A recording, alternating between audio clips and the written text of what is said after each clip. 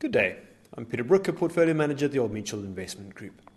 This is Macro Perspective 10 of 2021, and I'm going to talk about ARK ETFs, that is ARK with a K. ARK has been a phenomenal success story, growing from a little $500 million business 4 years ago to having more than $50 billion of assets under management recently.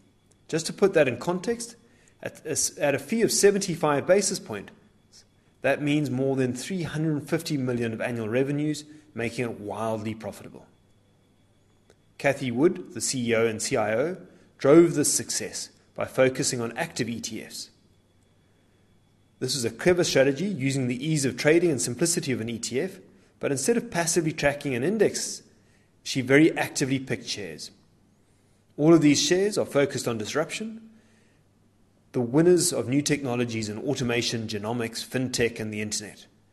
This was a great area to invest in. And as world central banks pumped liquidity into markets due to COVID, and we saw the surge of new retail buyers into the market, ARK caught the wave and money flooded in. The best example of how these events overlapped was when Tesla bought Bitcoin. Tesla is the biggest holding in the ARK funds, and ARK was one of the early pioneers of investing into Bitcoin. This is like hitting 2 jackpots in a row.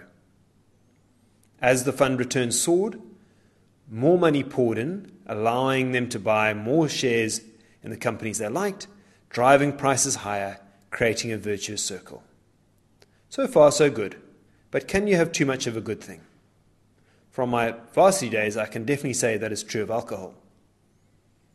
One of the reasons I've followed this story is huge success and huge failures, particularly in the public eye, are often the signposts of a turn and trend in markets.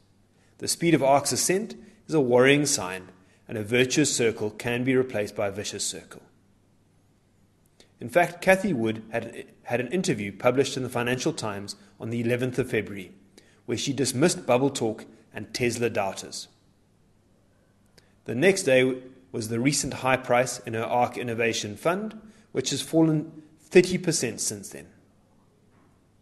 To be fair, I tracked these signposts and wrote a note to myself about Tesla in September last year, saying it looked like euphoria.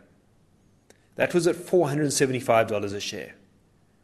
It recently hit a high of more than $880 a share, so these signposts can be early. Even at $600 a share, which is where Tesla is trading today, it is on 20 times sales.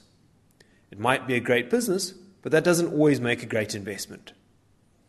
Cisco, which was the poster child of the last tech bubble, peaked at 31 times sales, exactly where Tesla was 3 weeks ago. Cisco is still a great business, producing lots of useful product, and has done really well since then. But its share price is roughly half of its peak 20 years ago. So what does this mean for you? Firstly, disruption is a theme, and ARK was right to focus on it. We have no problem with ETFs. They're a great tool, and we use them in building solutions. Many of the companies that ARK invests in are amazing businesses which will have a profound impact on the future. But I would not buy ARK ETFs at the moment.